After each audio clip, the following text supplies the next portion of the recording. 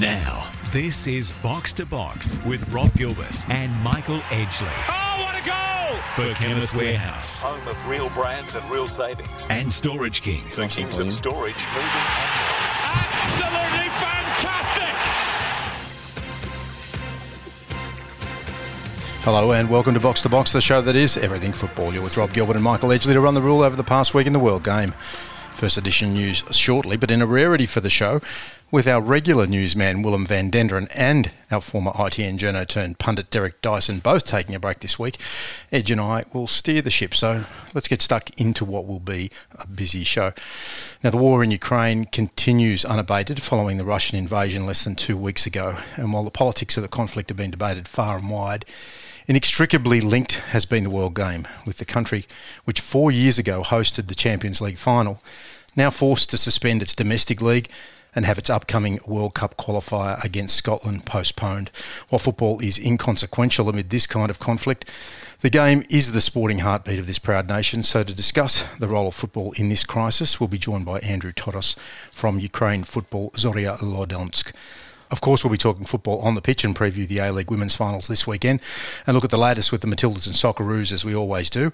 And with Liverpool fresh from the League Cup victory and applying the blowtorch to Manchester City's defence of the Premier League, we'll be joined by James Pearce from The Athletic to get a sense of just how far he thinks the Reds can go as they remain alive for the title as well as the Champions League and the FA Cup. And as always, we'll bring it home with a special edition of Stoppage Time in Derek's absence, a guest who we all know very, very well, our old mate, also from The Athletic, Rob Tanner. Edge, you and me this week. It's going to be a busy one, but we're going to talk plenty of football. Before we do, though, I think it'd be remiss of us as sports fans to not acknowledge the passing of one of Australia's greatest ever sportsmen in any code, Shane Warne. And we're going to ask Rob Tanner a little bit about Warnie at the very end, but you met Warnie just socially on one occasion, and I've got a good story to tell. Hi, Rob. Hi to listeners right around Australia. Yes, we pride ourselves on covering all things football because that's our expertise. But, I mean, the news of Shane Warne's passing has struck all Australians, and in particular Victorians. In another lifetime, I spent some time working in the AFL at Geelong Football Club, and on one particular day, Geelong was playing St Kilda, and in the week leading up to that, I was asked to organise some seating and stuff for Shane Warne because he was coming down with his family and some friends to watch the Saints and the Cats. And as I did that, he requested that it be kept on the down low, so no one knew he was there, so I could just have a nice afternoon at the AFL.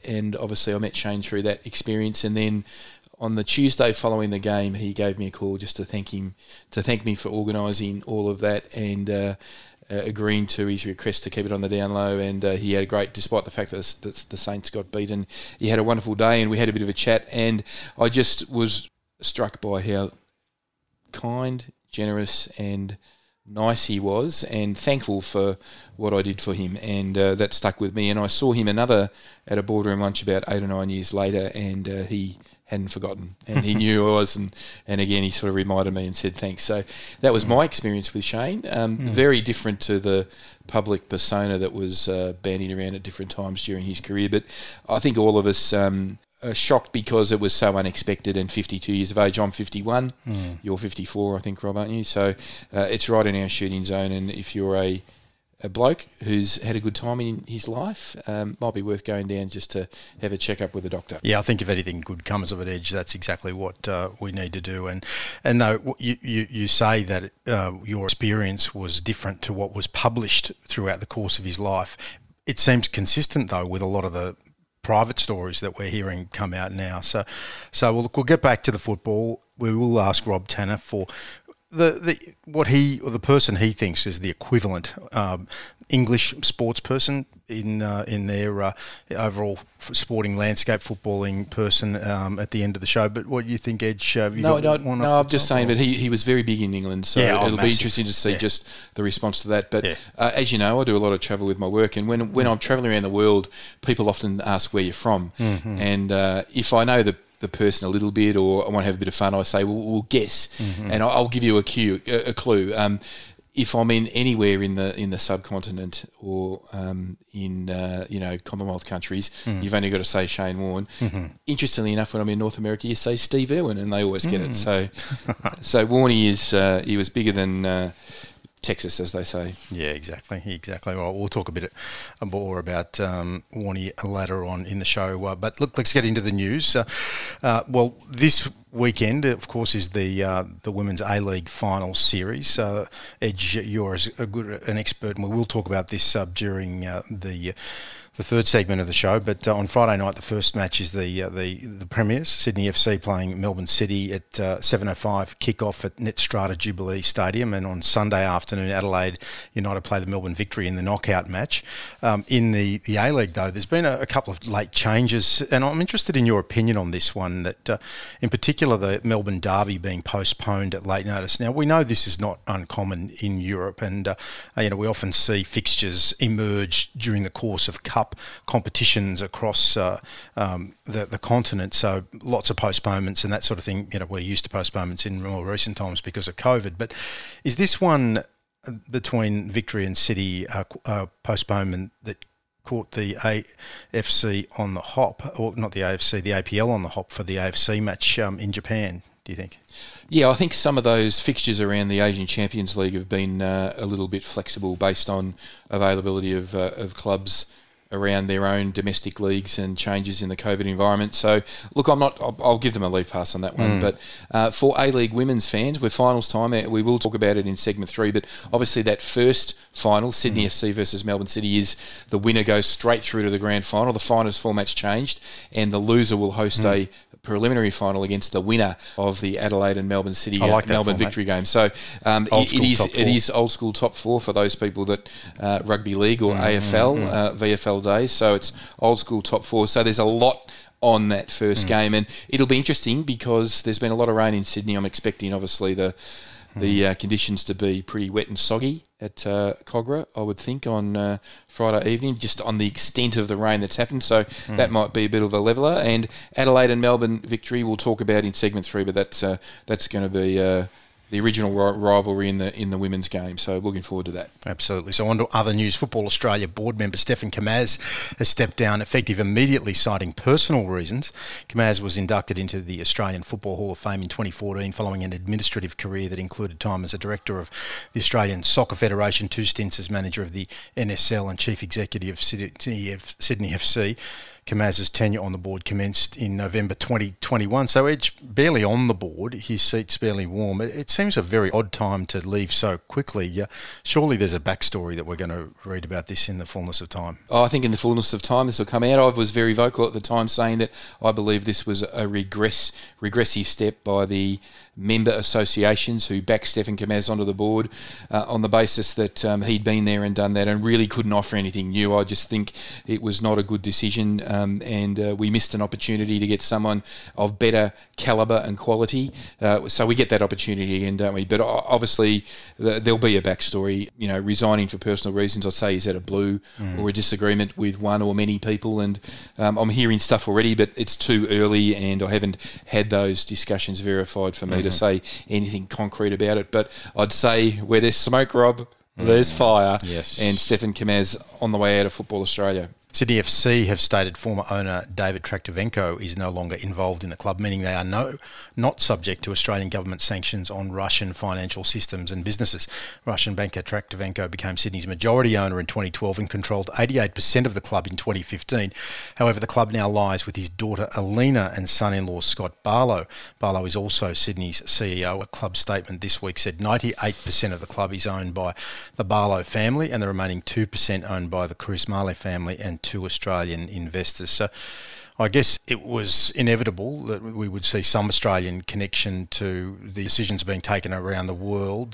What do you make of this, Edge? Well, David Traktovenko has been an incredible supporter of Australian football, and he's obviously got connections to the wealth in Russia, and he's extremely wealthy in his own right, otherwise he wouldn't own Sydney FC. So I'd say that there's been some planning in place to ensure that his association with the club can't hinder the club in any way.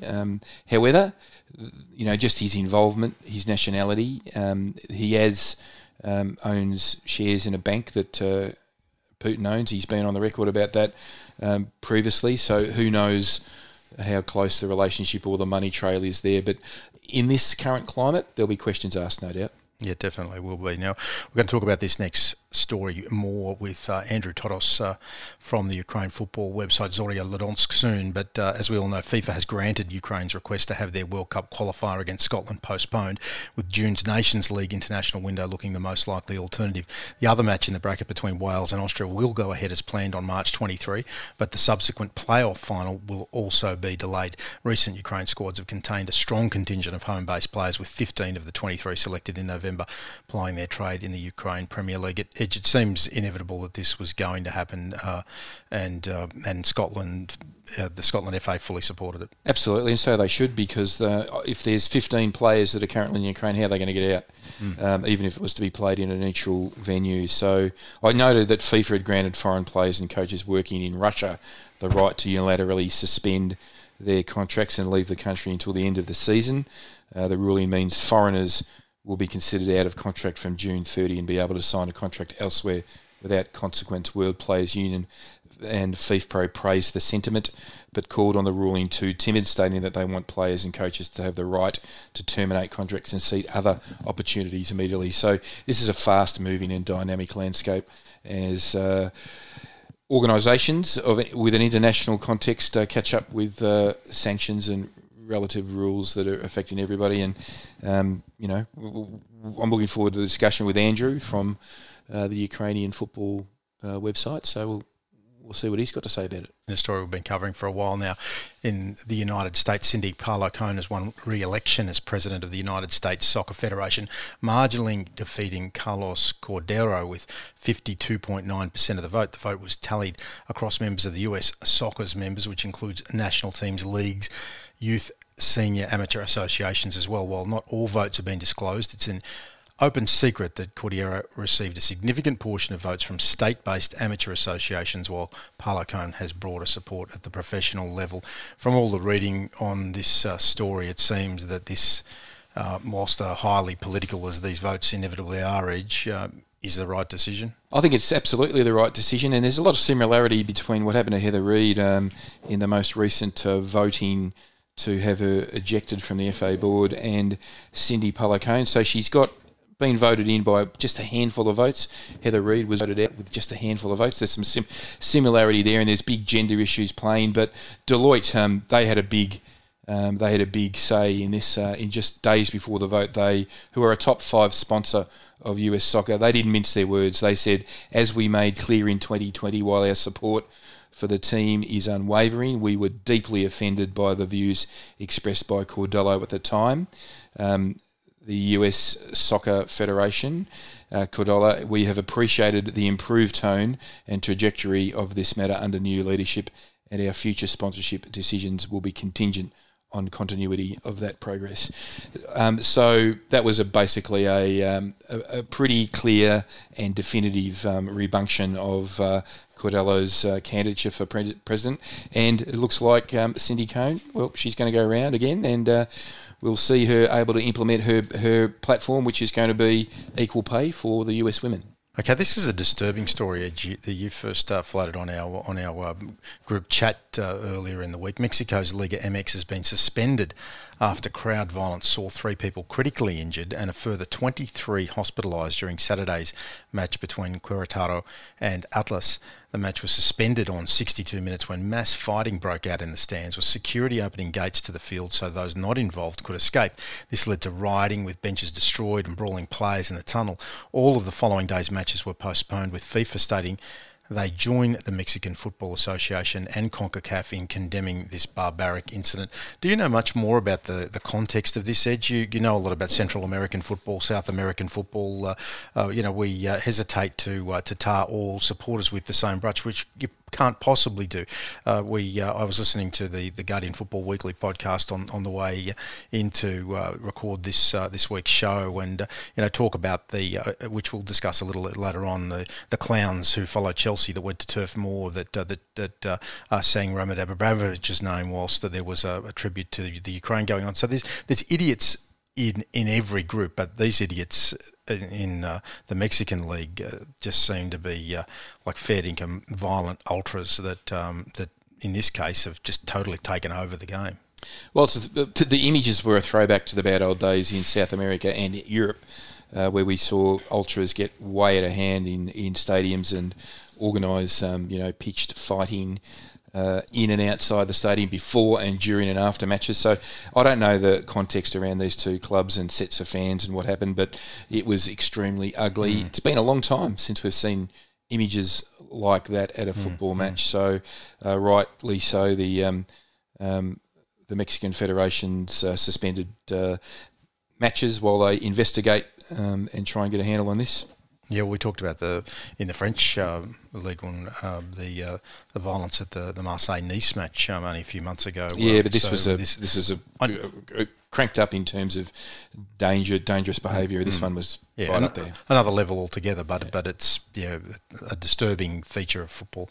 Okay, before we go to the break, a personal favourite story of mine. We did touch on this one last week, but Australian football has welcomed a 10th side into the national team's family, with the Para Matildas becoming the Asia Pacific's first senior team for women and girls with cerebral palsy, acquired brain injuries and symptoms of stroke. The Para Matildas are Australia's first new national team in 22 years and will hold their first camp next month ahead of the May's World Cup in Spain, which we will follow closely. Kelly Sturton, a long-time contributor to the All Ability sporting space, will be the inaugural coach. She said it will be a dream come true to take a national side to a World Cup. And I talked to my little Alexander, who is 17 years old now, and he was very proud to hear that the inclusion story in Australian sport just goes from strength to strength. So a great news story there, Edge. Fantastic news story, and to everybody involved, a big tick.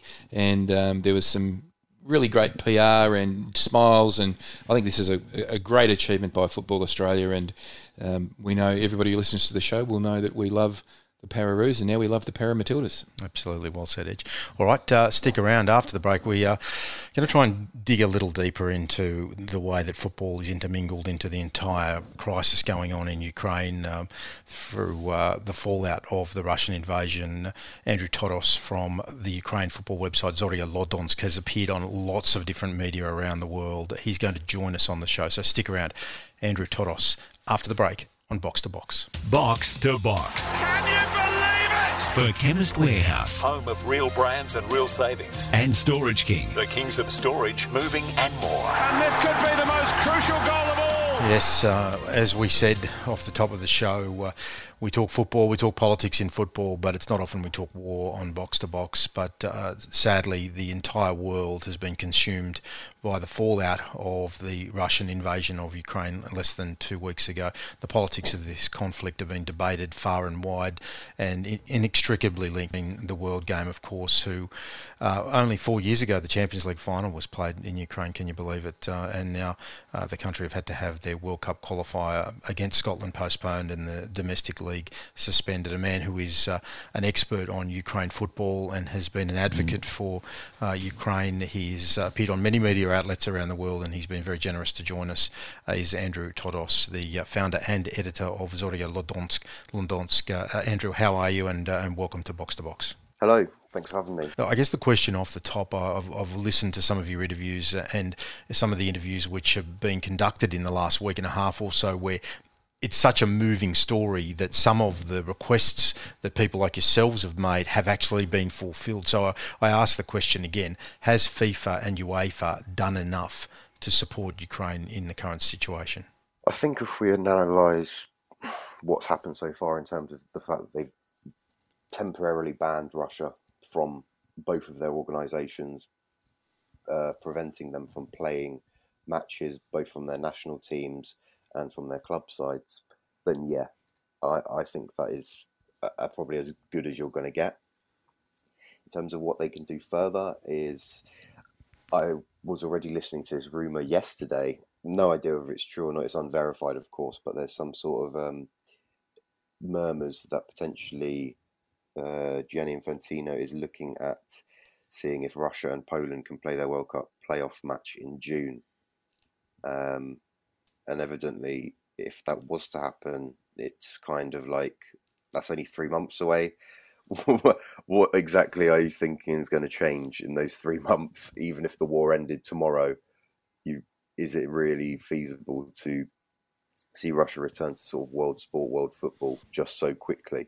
Andrew, Ukraine performed exceptionally well at last year's Euros. You have a match postponed against Scotland, a World Cup qualifier, and there was all sorts of potentials about when that could happen. But there must be, I think, 15 of the Ukrainian players are based in Ukraine at the moment, based on likely squad selection. A pure football question. I mean, the world, what an unbelievable show of solidarity for Ukraine should they make the World Cup. I mean, what are the prospects for Ukraine getting through the playoff route to make the World Cup based on the dislocation to what's happening at the moment? I mean, is there a possibility that they can, in the truest sporting context, do it? Or is the dislocation so great it's going to be a Herculean task that might just be a bridge too far? I guess we're going to have to look into the context of when this match will eventually be played. So it's not officially postponed yet at the time of when we're recording this, like officially. For whatever reason, the Ukrainian Association of Football still hasn't released a statement on it, neither has FIFA or anything like that. But BBC and other outlets are claiming that it is. So, you know, it's more or less good as gold that it will be postponed. The rumours are that it will be played in June, so during like the Nations League window, and then maybe some of those matches will be reshuffled elsewhere.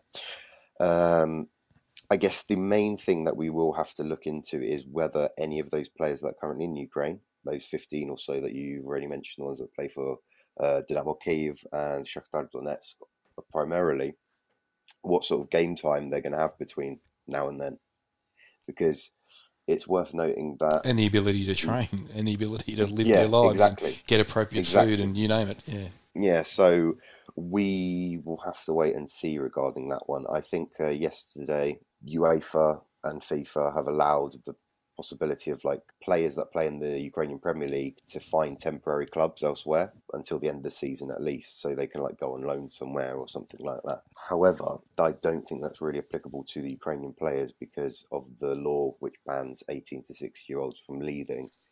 I think you can have an exemption, so if you've got like 3 kids or something, you're able to leave the country. So for example, I think one of Ukraine's key players, Taras Stepanenko, who plays for Shakhtar, centre defensive mid. He's in Romania at the moment. Whether he'll be able to find some form or something like that is a different story. And then evidently, I think the main thing is actually will the sort of the training staff and even like the equipment of the kits and all that kind of thing, will that be able to get out of Ukraine? Because of obviously there's no flights or anything like that.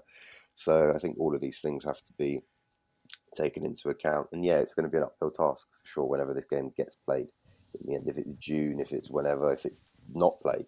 But I think once the match actually does happen, regardless of sort of match fitness and all this kind of thing, even though it might be a bit of a Herculean effort, as you mentioned, I feel that the players will probably take it upon themselves. By June, it'll probably just be normality war, even if it's still on, sadly. So I think maybe mentally they might be a bit more prepared than they are right now, which emotionally we've seen in like the Premier League, for example, Zinchenko, Mykolenko. We've not seen Yarmolenko yet, but he's apparently taken this very, very sort of badly in terms of mentally, I think, as David Moyes has mentioned. So hopefully by June or whenever, these players will probably be in a better mental state and can sort of play for pride and passion and sort of that patriotism that I think we're seeing in a lot of Ukrainian footballers, that prior to when this war began to escalate, 12, however many days ago, the majority of Ukrainian footballers in the national team were rather sort of apolitical, didn't really get involved in stuff, and now they're very much some of the shining bastions in that field. Andrew, I just want to take you to a road trip you did before the invasion. I was listening to an interview you did with Sky Sports in the UK where you talked about travelling around the country to see firsthand, like literally the perimeter of what is physically the largest country by area in Europe. Explain some of the stories that you've seen firsthand to give the people listening to this podcast a perspective of just how important the international solidarity is for the people of Ukraine and football's place in that. Yeah, absolutely. So as you mentioned, did a road trip around Ukraine last summer. It was to celebrate 30 years of independence. Me and a couple of my podcast co-hosts, we wanted to see how Ukrainian football has developed since Ukraine achieved independence from the Soviet Union in 1991. We visited every single stadium, every single club, met with someone from a club, be it a fan, be it someone that works at the club, a director. We met some club presidents. It was a crazy trip. It was very sort of intense in terms of, we tried to do it in like 2.5 weeks, so we didn't have much time in every place, but sort of we got a little flavour of every sort of corner of Ukraine as well. So it is surreal right now seeing places like Mariupol, which was near the old front line where the war in the Donbass was going on, Kherson, which is currently being occupied by Russian soldiers, Kharkiv, which has been more or less bombed to the ground, which was like Ukraine's second city, great university city, and full of life, full of youth and energy. So when you compare it when you see like all these acts of solidarity, especially in sport, I think that Ukrainians understand that sport, can't do much more than it's doing, really, other than financial support or something like that. They're not going to be able to provide weapons or fighter jets or anything like that. So I think it sort of spurs them on that the world is with Ukraine in some capacity, one way or another, be it symbolic, be it financially or however. And it helps them that they're very much on the right side of this, and hopefully it will help them on the way to like win this when the time comes. What's it been like for you? I can only assume it's been a roller coaster of emotions, and you must feel like your life has been turned upside down, and you must have unbelievable emotions about your friends in Ukraine. Yeah, so evidently I'm one of the lucky ones living in London, but as I mentioned, did that road trip last year, spent more or less 6 months in Ukraine last year, so very much have got close connections there. Yeah, it's been difficult. The main thing is it probably still hasn't fully computed with me, because I'm trying to avoid that. Like on Twitter and all this stuff, I like to report I'm reporting all the atrocities and everything that's going on. So my Zorya Londonsk account has gone from just solely about football and more now, but still do a lot of football, sport and all that kind of thing, but also sharing with everyone what's going on in Ukraine, what are the facts on the ground. And yeah, it's been tough for sure. The main thing is it's just surreal, really, to look at these places on the TV screen, places that I've visited, places that I've seen, friends that I know over there, and them telling me what's going on. When I check in for updates from them, yeah, I feel it's like a weird dream, really, like a nightmare. And yeah, it's been tough, but especially as being in London and stuff, you just got to stay strong and keep going with what you can from abroad. Really, you can't directly help in the war effort in terms of picking up a gun or anything like that for the time being, anyway. So just helping the best that I can through the media sphere, through volunteering down at the local Ukrainian social club with donations and all that kind of thing. And yeah, see how that goes over the coming weeks, months, or however long this will carry on for. All of us have emotion. All of us have connections to our childhood and our the places that we've grown up, the football stadiums we went to, the restaurants we've eaten and so forth. So to see places that you know well just levelled, that follow up to the last question, despite the solidarity and the incredible narrative that's sort of generated around the impressive and amazing defence that Ukraine are providing for themselves, does the destruction of the cities get so great that at some point there has to be some sort of compromise in that just to stop the fighting? Is that a likely scenario that might eventuate, or is this going to play out to the bitter end? I think that it might play out until the bitter end, because everyone's got to know Volodymyr Zelensky, the Ukrainian president.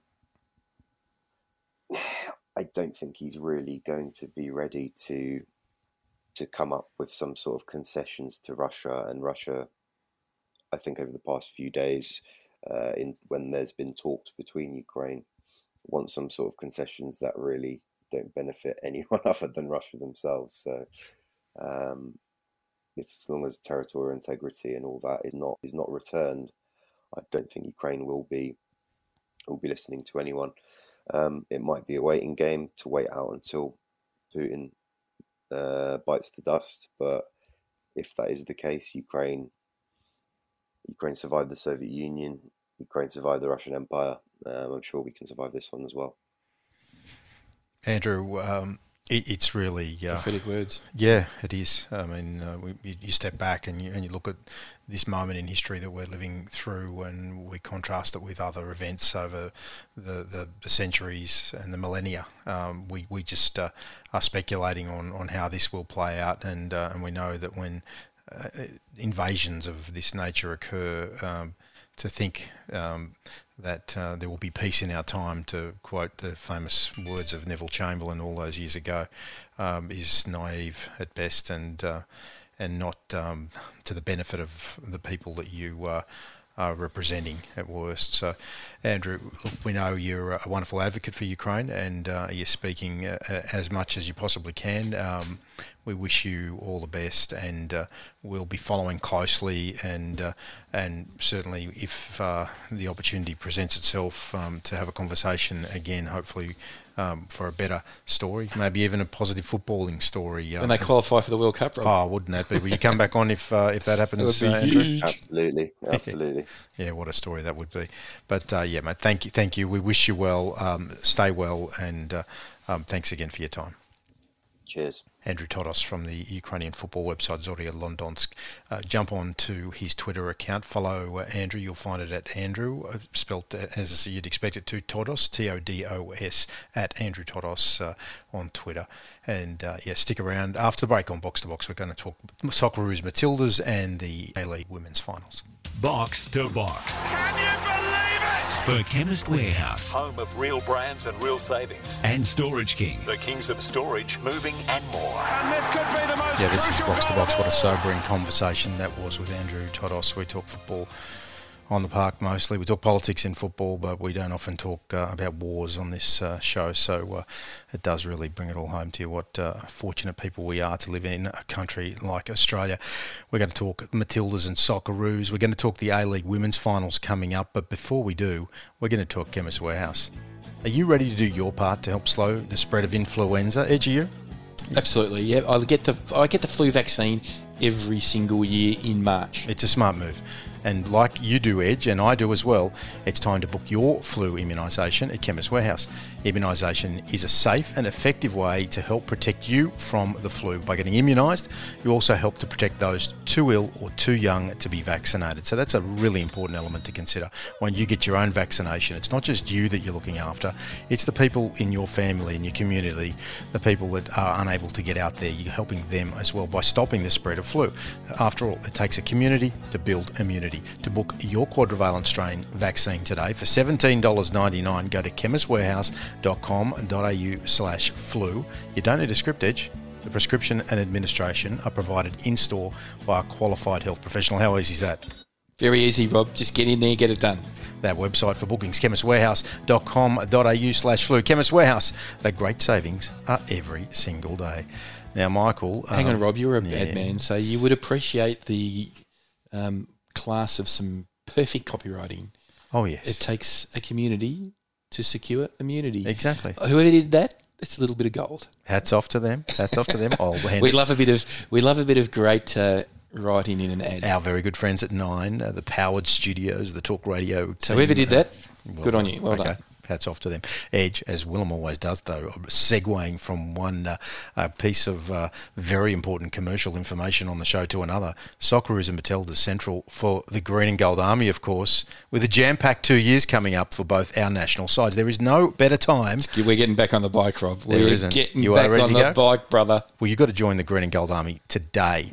It can be done in 2 seconds. Sign up to the mailing list at ggAtravel.com. That is ggAtravel.com, and take the first step towards getting back into the world while cheering on the green and gold. So it doesn't mean you have to put your money down or commit to a date. Sign up. And then you'll get the information on the tours when they're launched very soon. That's what we're talking about. In and around the Japan match. Okay, so make sure you do that.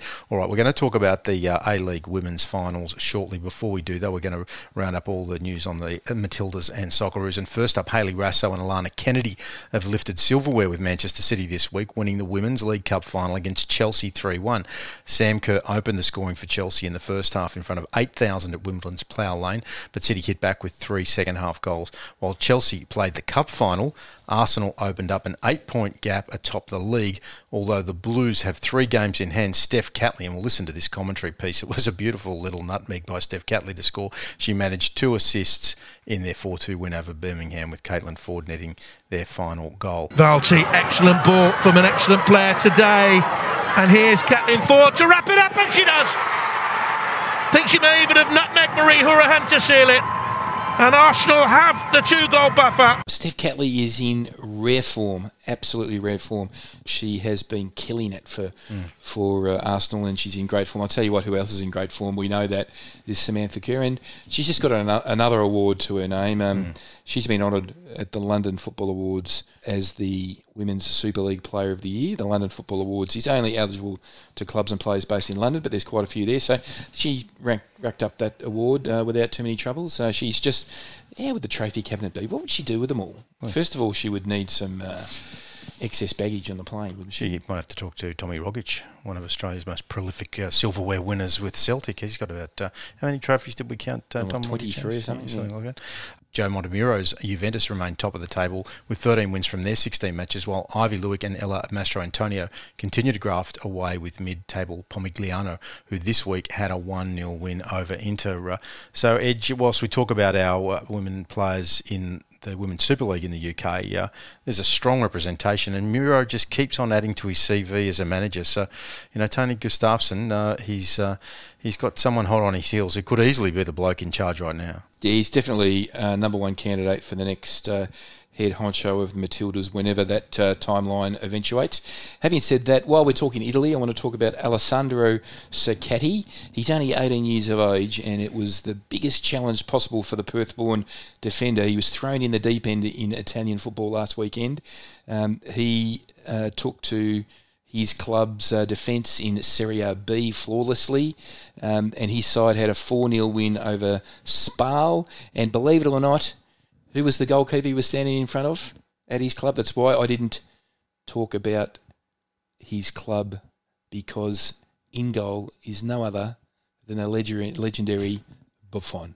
Gianluigi Buffon at Parma. Yeah, he had Parma. Yes. So he played in the centre of defence for Parma in a 4-0 win over Spal in Serie B. Yeah. What a great way to play your first match of senior football. So Alessandro Cercati, you've just put yourselves in the shop window, and I would have loved to have known what the conversation with the big Buffon would have been before the game as they walked out onto the ground. Absolutely, the great Gigi. All right, well, great way to start the conversation around the men's football. As we continue, Jackson Irvine. Last time we talked about Jackson and St. Pauli, they were on top of the ladder, but they've slipped to third in the Bundesliga 2 despite a 3-1 win on the weekend. If this was to remain the case when the season concludes in 9 matches' time, they'd play a 2-legged tie against the Bundesliga's 16th side for promotion. So we'll watch out for that one and see if we can get Jackson on soon to have a chat. Another week, another step in the right direction for Joel King, who played through a nice ball for OB's first goal in their 2-2 draw with Lawrence Thomas's Sondiusk to Scotland. Bad news for Cameron Devlin and Nathaniel Atkinson, who both went off injured during Hearts' draw with Dundee. Celtic remain top of the Scottish Premiership after a 3-1 win over Livingston, and this week head to Dundee for their quarter-final of the Scottish Cup. Edge, they keep on putting out the consistent results. They do. Ange Postecoglou's boys doing well, but I just see Danielle Irvine sitting at home saying, "You didn't mention my boy's 29th birthday." Oh, he turned 29 during the week, Jackson. So to the Irvine family, no doubt there was a few Zoom calls or FaceTime or whatever you call it.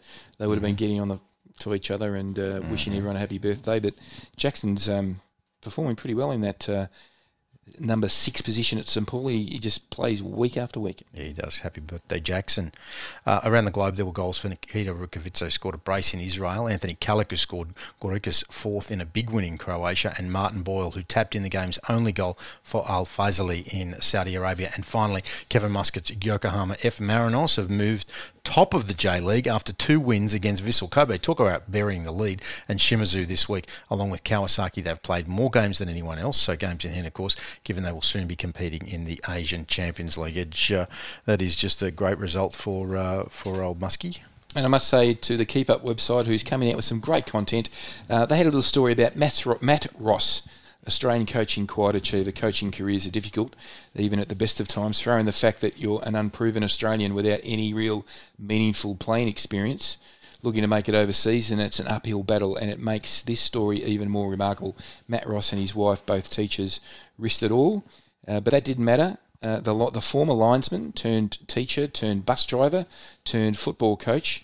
He's gone on to celebrate Champions League glory, coaching in Germany and Sweden, while helping South Korea conquer his native Australia at the Women's Asian Cup. We just might dip our lid to Matt Ross. And anybody interested in a fantastic grassroots football story to the elite level of the game, just jump on the Keep Up website and check out who Matt Ross is and his journey in the game. And now he's at the top echelon of women's football, plying his trade in a full-time capacity. Excellent. Well said there, Edge. And before we go, we are, of course, going to do a preview of the Women's A-League finals, which are this weekend. So as we said off the top of the show, it's the old-school top 4, so 1v2. Winner goes to the grand final. The loser plays the winner of 3v4, which is Adelaide versus Melbourne Victory. So these games on Friday night in Sydney at Cogra Oval, Jubilee Stadium, Sydney FC, Melbourne City. Edge, these two battled it out for most of the season to win the Premier's Plate. Sydney FC got it in the end. Do you see this one going with form? What's your judgment call?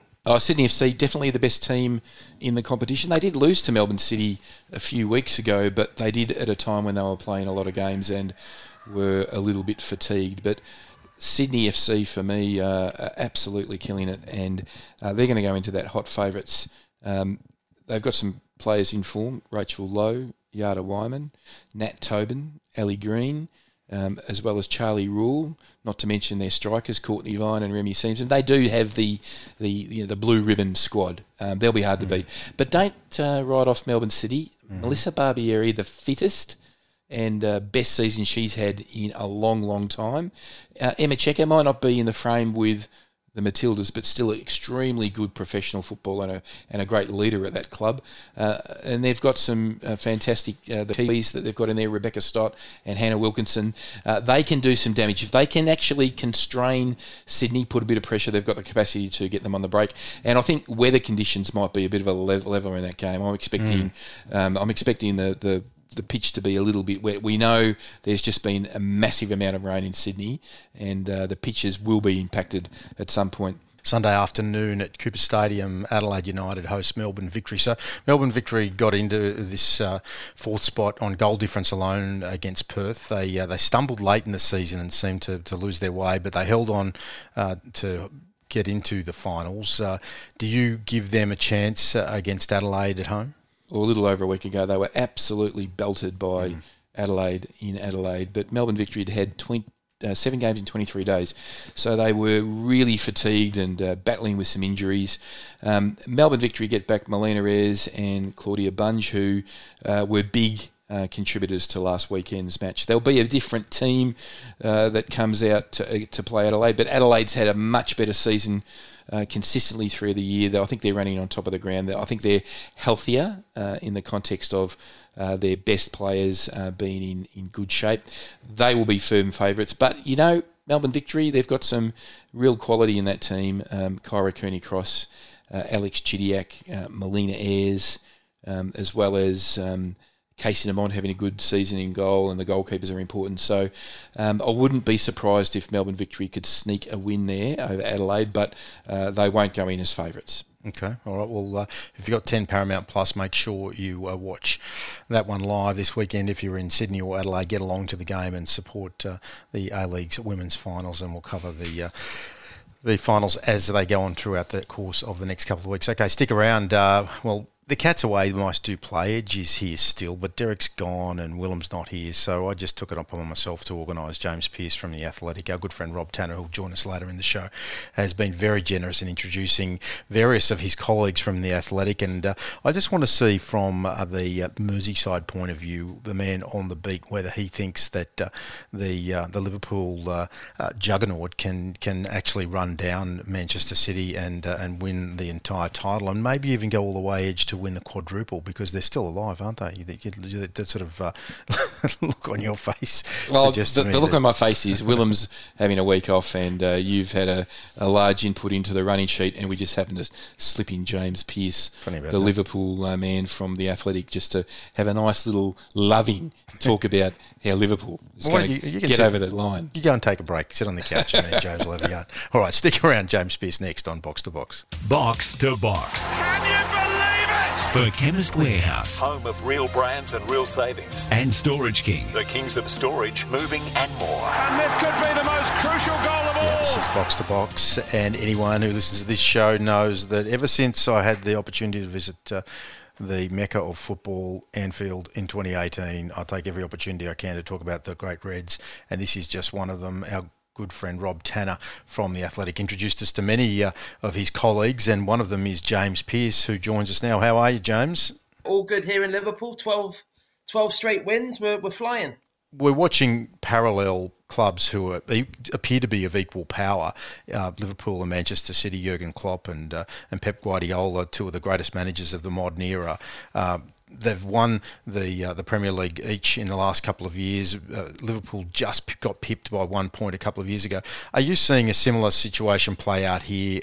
What do you feel we're going to see ahead of when those two teams go head to head to pretty much decide the title race in a month or so? Yeah, well, I think it is shaping up to be an absolutely momentous day at the Etihad in early April when they go head to head, because I don't really see either team slipping up, dropping hardly any, if any at all, points wise between now and then. And it was interesting listening to Jurgen Klopp this week talk about how he's convinced these two great teams really spur each other on to even greater heights. And he was talking about there's no chance City get the kind of points totals they've had in the last few years without Liverpool breathing down their necks, and vice versa, because I remember the days when 80, 85 points would win you the Premier League title, and now suddenly we've seen higher echelons of the 90s and clocking 100, which just shows how ridiculously high the bar is set. And by far and away the two best teams in English football. And it might not just be the Premier League that they're battling for between now and the end of the season, with the both still in the FA Cup and the Champions League as well. Jurgen Klopp and Pep Guardiola cast massive shadows over their clubs, and you wrote on Monday a fantastic article about, is Liverpool getting good at succession planning, effectively looking beyond the Klopp reign. The summer of 2023 is not far away, and therefore by that stage, 9 years as coach of Liverpool. He's promised his family that he'll, at 57 years of age, devote time to them after that. I mean, what is the succession planning, and what is the talk about what comes for Liverpool after Jurgen Klopp? I think it goes without saying that you can only do so much to prepare for such a momentous moment as trying to fill the void when Klopp does decide to go. I mean, at the minute, his contract runs to the summer of 2024. The ideal scenario would be that he does stick around for a few more years beyond that. Although, the people I've spoken to at Liverpool, as things stand at the minute, they're not expecting his stance to change. He's been quite clear up to this point that no, of course I'll respect the contract, but I will take a break from football then. So all you can do is try and ensure the foundations are really solid for the next man who comes in, whether that is Steven Gerrard, whether that's Pep Lijnders, or whether someone else, emerges as a serious contender in the next few years. And we have seen kind of this squad evolve. It doesn't seem like too long ago that there was a lot of talk about kind of is this an aging squad? Are they going to need to do a lot of kind of surgery on it around the same time? And then suddenly now you watch Ibrahima Konate, and you think, wow, 22 years of age, he could be a Liverpool centre-back for the next 10 years. You look at Joe Gomez is still only 24. You look at the midfield, you've got Harvey Elliott, you've got Curtis Jones, two really talented young English players. And then, that well-established front three that served Liverpool so well for so long, that's evolving now as well, with Diaz and Jota coming in and both only 25. And then you look at Liverpool off the pitch. I think financially they're on a much firmer footing now than certainly when Klopp came in. In terms of the infrastructure, you look at whoever comes after Klopp will inherit much better training facilities than Klopp had when he started. With that switch from Melwood, now they're at Kirkby. You look at Anfield as a stadium. The Anfield Road redevelopment is going to boost capacity to 61,000. That will be completed in just over 12 months' time. And I think also you look at, in key positions off the pitch, the CEO, Billy Hogan, he was a guy that had worked at the club for a long time and was almost groomed for the job. Similarly with Julian Ward taking over as sporting director from Michael Edwards this summer. So I think all of that kind of does just suggest that, Pep Lijnders, if you're looking for continuity, which is what Liverpool have gone for in certainly other areas of the club, then I think Pep Lijnders ticks a lot of those boxes in terms of, the style won't change, the brand of football and the way in which Liverpool go about their business won't change, because he is integral to what they do under Klopp at the moment. You make the very good point in your article that, there's almost a blueprint for what not to do, and that's what Manchester United did after Sir Alex Ferguson departed, and that aura and hold over the club, that shadow over the club dissipated, but they've really been in a state of flux since. So Liverpool will need to be thinking about it, because he's going to be a massive figure to replace. And for me, I mean, I'm nowhere near it, closer to it. I'm not a Liverpool fan like you, Rob, but it's just set up for Steven Gerrard to waltz back in, isn't it? I mean, it's destiny, isn't it, that Steven Gerrard will manage Liverpool at some point. I think at the minute it's just probably a case of, is he the next man or is he the man after the next man?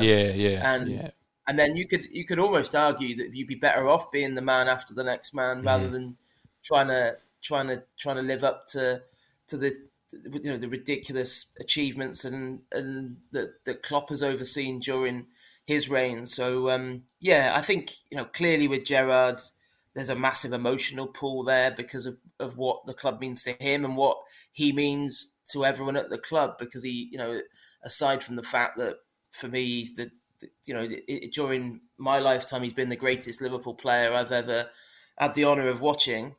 He also showed, amazing loyalty to the club during some tough times when he could easily have gone elsewhere to fuel both his medal collection and his bank balance. So, I think, with Gerrard, I think still a lot hinges on, the next couple of years. How does he do with Villa? I think that was the perfect next step for him after his achievements at Rangers. But I think, within the next couple of years, you'd want to see him getting Villa up towards that top 6 and 7 in the Premier League, especially with the financial backing. I think he's going to continue to get there. and get them into Europe. And if he was to do that, then you'd say he's probably done everything he possibly could to put himself in a strong position to get the job in if as things stand at the minute, it does come up in 2024. I know this might be stretching a long bow.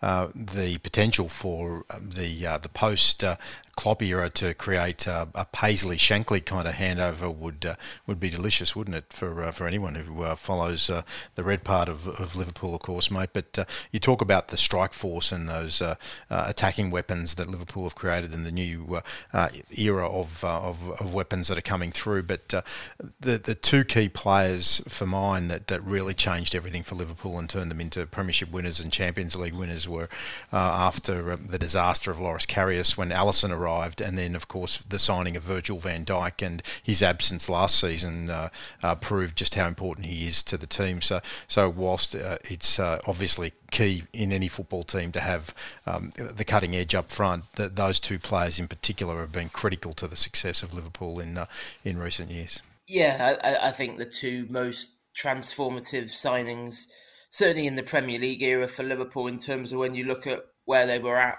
before those players came in and where they've been at since. I think I'd probably put Van Dijk in that kind of absolute top spot because of Liverpool looked so vulnerable defensively.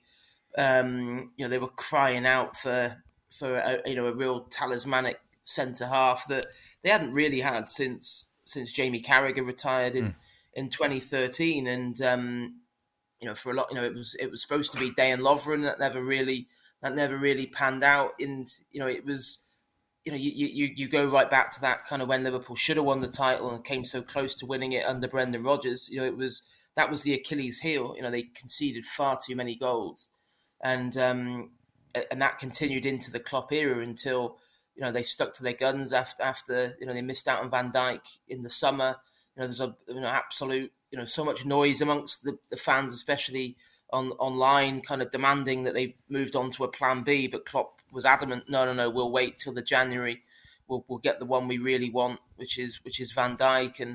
And I remember at the time when they signed Van Dijk, Klopp was very much kind of, please ignore the price tag. And you think, well, that's easier said than done when you've just paid a world record fee for a defender, £75 million. But the biggest compliment you could pay Van Dijk is probably within 2-3 months. I don't think anyone even mentioned the price tag anymore because everyone could see his transformative impact, and he was worth absolutely every penny. And that was an extraordinary stat last weekend that he now holds the Premier League record for, I think it's 60 home league games for Liverpool now without defeat. Never lost at Anfield. Yeah, which is just absolutely bonkers when you think, he's been a Liverpool player now for over 4 years, and obviously he had that long absence last season. But I think when anyone suffers a ruptured cruciate ligament, you always have that nagging fear: will they get back to where they were before? But I'd say probably since January onwards this season, he's well and truly dispelled those fears. And and obviously behind him, when you've got someone like Alisson Becker, who he's just someone who's like Van Dijk, just spreads confidence and calmness, and is so commanding that I think he instills belief in everyone around him, and as a result makes them better. So to go from Karius to Alisson, I don't think it gets much of a bigger leap.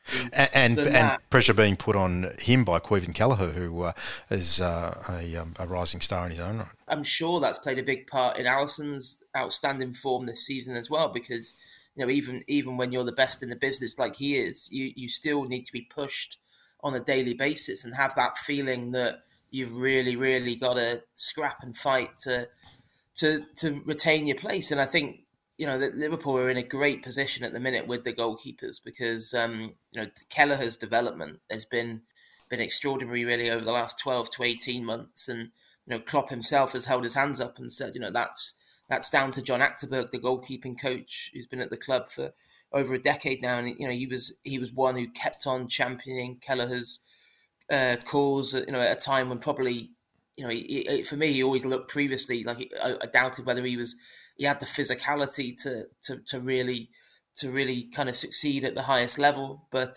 he's really improved on that front. And again, similar to Alisson, and probably it rubs off on him from working with him on a daily basis. But he's got this lovely calmness to him, which is in stark contrast to what came before for Liverpool. So with Alisson as the number one and Kelleher waiting in the wings, ready to step in.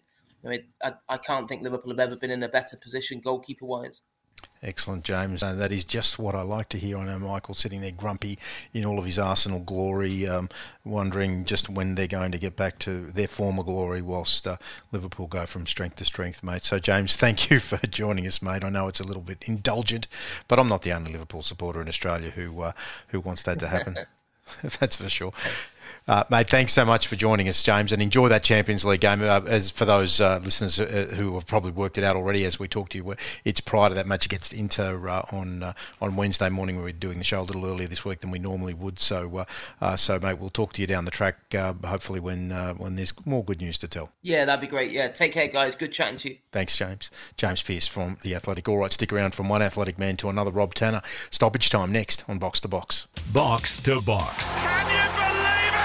For Chemist Warehouse Home of real ands and real savings. and Storage King. The kings of storage, moving and more. And this could be the most This is crucial Box to goal. Box. This is stoppage time. The fourth official has given us plenty of time to bring this ship home. And normally we hand it over to Derek to sort of direct the stoppage time discussion, because there's always lots of stuff in the world of football in the previous week that we don't get to, and we try to spend some time just going through it. But Derek's having a break, and what better man to come in off the bench as the super sub of Box to Box. He's been with us since 2015 when he was with the Leicester Mercury, and every single one of those voices, including James Pearce, who you heard before the break, they wouldn't have been on this show if it wasn't for our good friend Rob Tanner from The Athletic. How are you, Rob? I'm good, thank you very much. Is this Derek's Fergie time, so to speak, is it? His extra time there? Yeah, it is. Absolutely. To cram everything else in. Yeah, it is, mate. It sure is. It's sort of since we've just become exclusively a podcast, it's sort of taken on a life of its own. So we tend to just go for as long as we can till we run out of football to tell, mate. So I hope you got plenty of time. Oh, I've got plenty of time, mate. Go ahead. Excellent, mate. Well, we're getting to some... Well, my first question really has something to do with Leicester, because Harry Maguire is involved with Manchester United. But Fred was the first to voice his concerns around the disruption at the Red Devils caused by their failure to appoint a long-term manager. And now we're hearing stories about Maurizio Pochettino at PSG, Ajax's Eric Den Taag. They're said to be the leading candidates to replace Rangnick, as well as even Carlo Ancelotti. So United, they've one of their most humiliating defeats since the post Sir Alex Ferguson era in the derby on the weekend, 4-1 at the Etihad. There's stories that Ronaldo, when he was told by Rangnick that he was going to be sitting on the bench, refused and headed off to Portugal for some treatment. So, is this a situation now at Manchester United where they almost have to act and get the new man in? Otherwise, there's a chance that the new coach, the permanent coach, could be taking charge of a team that won't even be in the Champions League. If you looked at that performance against Man City, look, Man City have embarrassed a lot of sides, but it's different when it's your City rivals. And they were in it in the first half. They seemed to be causing Man City some problems, but then they just capitulated, and there just seemed to be a lack of heart, a lack of effort, a lack of fight, which is really worrying for the United fans. So the Ralph Rangnick, he come in, as the gegenpressing and all the the intensity of the play, and there wasn't any of that second half for Man United. So I can imagine the hierarchy at Old Trafford and how thinking, well, we really need to get a move on with this now. And there is lots of reports of disquiet behind the scenes and a lack of harmony. I mean, Harry Maguire is not a disruptive character at all. He's a really mild-mannered, placid sort of fella, but obviously he wants to win, and from what I remember of dealing with him in the past, he was a really good talker and a level-headed guy. But he's now leading a group that seems to be all over the place. And if Ronaldo is pulling stunts like that, then that he's only looking out for one person, and that's himself, which seems very, very strange in the situation United are in. And that was always the danger when you go and get a big superstar like that and throw him into the mix. So whoever's coming in, they've got a big job, but Man United will always be a huge draw. I'm just glad they're not mentioning Brendan Rodgers anymore, because they were before Christmas, but that's gone all quiet because Leicester's form has been up and down as well. So, it'll be interesting to see which direction they go. I want to ask you about your club, the Blue Noses, back in the Championship. Paul Suin and Vong Petch, the major shareholders of parent company Birmingham Sports Holdings Limited, they've got a lot to answer for, these blokes. They've been really hands-off since they purchased the club. Weird administrative appointments, horrendous financial management. The club's on its knees. Parts of the famous St Andrews Stadium are condemned, and a squad full of loan players. They've just got very few assets. Somehow they're keeping their Blue Noses above the relegation zone, but it's just an absolute shame. A club, a lot of Australians don't understand how big this club is or how significant it is to the Midlands. And you, as a Blue Nose person, you must be watching in horror as to what's happening. Well, the worst thing is about it that they've robbed the fans of hope. I mean, that's the one thing that, as a football fan, you have, is that hope that your team one day will come good, despite all the tough times. I mean, the club anthem, "Keep right on to the end of the road." You know, sometimes it's a long, long road, that is. And Blues fans have been through a hell of a lot. And if you look at the club's history, they always seem to be owned somehow. They always seem to find themselves with a shit owner. The ownership. That is bizarre. I mean, the previous one, Carson Young. He was the same, wasn't he? It was a hairdresser from Hong Kong. I mean, he brought the club for £80 million. How much hair do you have to cut to earn 80 million quid? So there was obviously some question marks over that from the start. There should have been. But it was just allowed to meander on, and he ends up getting jailed for money laundering. And then this group come in, and it's as you said, there's no assets left at the club. They've sold everything off. Any young players that come through, they're gone. That money disappears. There's the stadium now; it's crumbling. There's no money to fix it. They claim they're going to do it in one summer. It'll take a lot longer than that, and I don't know where the money's coming from for it either. So the fans are just getting so desperate that there was some protests a few months ago. They turned up for one game with all white face masks on, basically to say that the ownership's faceless. Well, they are. And then and then they did the usual tennis ball throwing as well to disrupt the game and whistling. They all took a whistle and whistled along to try and drown out the referee, but all their whistles were a different pitch to the referee, so they didn't really affect the game. But even that sort of stuff has stopped. All the hope and the fight's sort of gone out of them. They're almost resigned to the fact that they could end up like Derby now.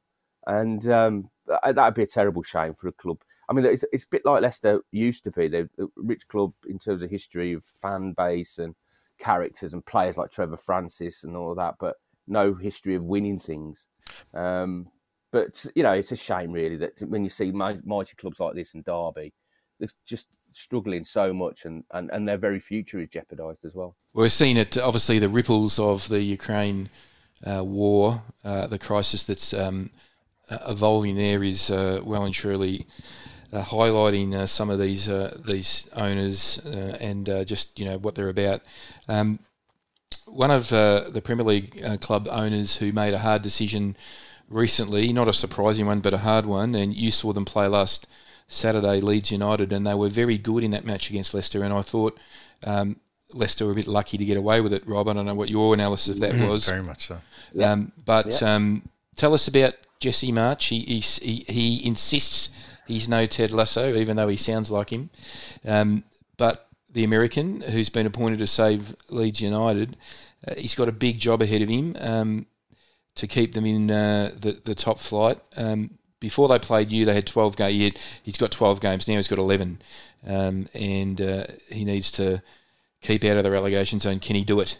They showed a lot of spirit, a lot of effort. And if you saw the scenes at the end of the game where they're all in a huddle on the pitch, he's trying to foster that camaraderie, that team bonding. As I said to you earlier, when Bamford's back, they're lacking somebody at the top end of the pitch. I mean, Dan James is a decent player, but he's a wide player. He's not a number 9. They played a system which is a 4-2-2-2, very narrow, but they were causing Leicester lots of problems because the two inverted wide guys were practically making a front four at times. And it was, it wasn't the man-for-man Bielsa system that we were used to that is so entertaining, but it was still end-to-end. It was like a basketball game, at times. Leicester would go on the attack, then Leeds would go on the attack, but they just didn't have the cutting edge in the 6-yard box to put their chances away. Leicester had very, very few chances, and Harvey Barnes did have the quality to put it away. And that's the difference. And that's often going to be the difference in a football match like that. I mean, it could have been one-sided in terms of the play and the chances and shots on goal. But Kasper Schmeichel made a couple of good saves, and Harvey Barnes gets the finish. It's the quality in both boxes that makes the difference. What about Leeds got to find that quality? What about Jesse Marsch, the new coach? I mean, what can you tell us about him? Yeah, spoke to him after the game. He seems very enthusiastic. If you look at his record, Salzburg and Leipzig, he's had a couple of years of European football. He was schooled by Ralf Rangnick, so we know we're going to get the gegenpressing, and that similar sort of style. Leicester did a lot of research on him beforehand in terms of watching video footage. So they had a good idea of how he'd play. They even had a good idea that he was going to wear those skin-tight grey jeans as well. It seems to be his trademark in the 6-yard box. In the technical area. I mean, the last time I saw a manager in jeans in the technical area, it was Paulo Sousa at Leicester. But no, I think they're... I think they've got a chance. He hasn't got a lot of experience in Premier League and as a coach in his own right. I mean, he did a lot of work in the MLS beforehand with New York. So that was where the Red Bulls sort of association comes from. But if he can get Bamford fit, if he can get them playing in the same intensity there against Leicester, they've got a chance. They've just got to take their chances. They've got to, when they're dominating games, when they're on top, they've got to make it count. And that's often sides that are struggling down the bottom. That's something they struggle to do. And just a few words on Bielsa. He engenders a lot of emotion and fanatical support for his methods and approach. But he had a horror run. Just some thoughts on his time at Leeds and the impact he had in the Premier League. After Leicester, they were the team that I looked to watch. When they were on the telly, I thought, I'll watch this because it's Leeds. You never know what you're going to get. Unpredictable. I mean, that must be infuriating as a for the Leeds hierarchy. But for a football fan who loves to see something different, Bielsa was fantastic for the Premier League. Some of his systems of play, the man-to-man where the right back would follow the left wing, even if he went over onto the right flank, it was all... And then they would have 4 or 5 up front. It was so entertaining to watch. I think it was fantastic that the Leeds fans who came in big numbers to King Power Stadium were singing Bielsa's name and Marsch's name as well. So there's a lot of love still for Bielsa in Leeds, and I think there's a lot of appreciation for what he did getting them in the Premier League and making the fans proud of their team again, because last season they were fantastic. This season it's been a struggle. And again, I'll go back to what I said about Leicester. If you're going to be a side like in that area, in that range, you've got to have your best players available. And without Patrick Bamford, their goal scorer, they really struggled, and they've had lots of other injuries as well. It's been a real season of attrition. But Bielsa, a legend. I don't know whether we'll ever see him again. I don't think we'll ever see him in the Premier League again. And that's a real shame, but whilst it lasted, it was great to watch. Yeah, it was fun, and what a character he is listening to various radio from the UK and podcasts. I heard some fantastic stories about him over the course of the last week. One in particular where he was famous for getting lost on the way from his home to the ground riding his push bike. Yeah. So I think one of his assistant coaches painted some arrows along the footpath. So that's a great he was an eccentric character and very down to earth in terms of that there was no airs or graces. He wasn't a millionaire football manager. He used to live in a flat above a shop, so he was a real character. We're going to ask you about a local sportsman who's no longer with us, sadly, who had no airs and graces. Before I do, though, I just want to quickly ask you about Chelsea. The Times are reporting today that Robert Woody Johnson, the owner of the New York Jets, is preparing to make a bid, 74 years old, former US ambassador. What an irony it would be in the post-Abramovich era for a former American politician to take over from the Russian oligarch. That'd be a bit of pill to swallow. I think the Chelsea fans just want this sorted as fast as possible, really, and so there isn't any destabilising influences around the club. Roman Abramovich has done wonderful for them. I've read varying reports about his motives for getting involved in Chelsea in the first place, but I think in the end, there's no question he loved the club. The fact that he's not called in any of his loans, which is extraordinary. That into the billions. He must have a lot of money, Rob. You think? Derek was saying that he thinks Stan Kroenke might be calling in some of his loans at Arsenal. You reckon that might be happening? Yeah, no question. I don't think many owners are willing to write off 1.5 billion in loans like that. I mean, he bought the club for 140 million pounds in 2003, and they say reports. Rob, you might be closer to this than I am, but from what I'm reading, they're saying that the going price is going to be around £4 billion. It is just remarkable what the value of clubs have turned from, in the 19 or 20 years that he's been largely responsible himself for that price inflation. It's incredible, isn't it? I mean, it's just a phenomenal growth in equity for Premier League football clubs. Yeah. It is, and we say this a lot. It's not an English league anymore. It's a global league. Yeah. It just happens to be played in England. With English fans, and that's part of the picture of it. The fans and stuff. But in terms of who the makeup of the clubs, where the finances are coming from, the ownerships, the players, it is a global league, and I think that's why it's drawing such an appeal, and that's why the money is pouring in. I mean, the TV rights deals are growing and growing and growing. Whenever you think there's a glass ceiling, they won't be able to get any more money out of this. They've reached the top of the tree, the money tree. They haven't. Another branch grows, and it's somebody else's cash that's coming in, pouring in. There's talk now they're ripping up the deal with the Russian TV companies because they can see every game live in Russia. And that's going to cost them 10 million, but that's a drop in the ocean in terms of the revenue that's coming into the Premier League. And that's why clubs are going to be priced that much, because a club is only worth what somebody's willing to pay for it. And if they're willing to pay that much because they see an investment in it, they'll pay it. Yeah, absolutely. Hey Rob, before we let you go, we mentioned this off the top when we got going today, that we don't often talk about other sports on the show, but Australia lost one of its favourite all-time sportsmen this past week, and of course it's Shane Warne.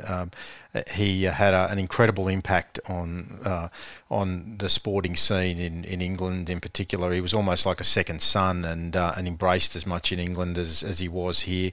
I guess the question is begged to a man who works in the sporting industry in the UK. Who would be the equivalent person? I mean, the person I'm sort of thinking of who had a similar sort of career was Ian Botham. But is there a footballer that you can think of that would have a similar stature, international reaction, if he was to go as early as Warney did? Oh, David Beckham probably. Yeah, I mean, he was that sort of character, wasn't he, with his bleached blonde hair, his lifestyle as well. He lived it large on and off the There you go. pitch, He's just Rob summed it up in one word. He is the David Beckham of Australian cricket. Yeah. Yeah, he's such a talent as well, a talent that you can't really coach. It was instinctive. I mean, you were right when you said he obviously he's a very famous son of Australia, but he was loved in England as well, and we liked him on the telly when he used to come and do his commentary because he just spoke sense. He just spoke common sense, but with a charming delivery to anything he said. He was a real charmer, and I think there's a laddish nature about sports fans as well. They like to see their fans letting their players letting their hair down. I mean, Freddie Flintoff used to do it as well to some extent. So he's going to be much missed, and it was terrible news. I mean, an age like that as well, 52. I mean, I'm 49. That's made me start thinking about my diet and perhaps cutting back on a few beers. But, it's interesting you say that, Rob, because that is exactly what Edge and I were discussing off the top, and friends of ours, and you're seeing it in the media reported that if anything good can come of this, that hopefully some of us who are of a similar vintage will pull our finger out and visit the local doctor and get some tests done and think about our lifestyle a little bit more. Well, straight after I'm speaking to you, I'm off to the gym. So that's done, mate. That's the impact that Warne had, not only on future generations of cricketers, but also to middle-aged, balding, fat men from England who now go to the gym. So. And exactly the same, but Australian. Insert the word Australian for this end, Rob. Hey, Rob, listen, mate, we've gone way over time because you're such a good bloke and there was so much to talk about, mate. Thanks again for everything you do for us and for jumping on and having a yarn, mate. We're really, really grateful. Anytime, guys. Thank you. Not at all. Rob Tanner from The Athletic. All right, Edge, I don't know whether we get Derek and Willem back next week. We sort of covered it all. Damo's pressed the buttons. What do you think? What's the vote? We'll let him come back. Okay. All right, we will. All right, mate. We'll have a good week. You too, Rob. I'll see you next week. Please subscribe to Box to Box wherever you get your podcasts. Follow us on Twitter and like us on Facebook. And join us next week when we go from one end of the pitch to the other. in the World Game.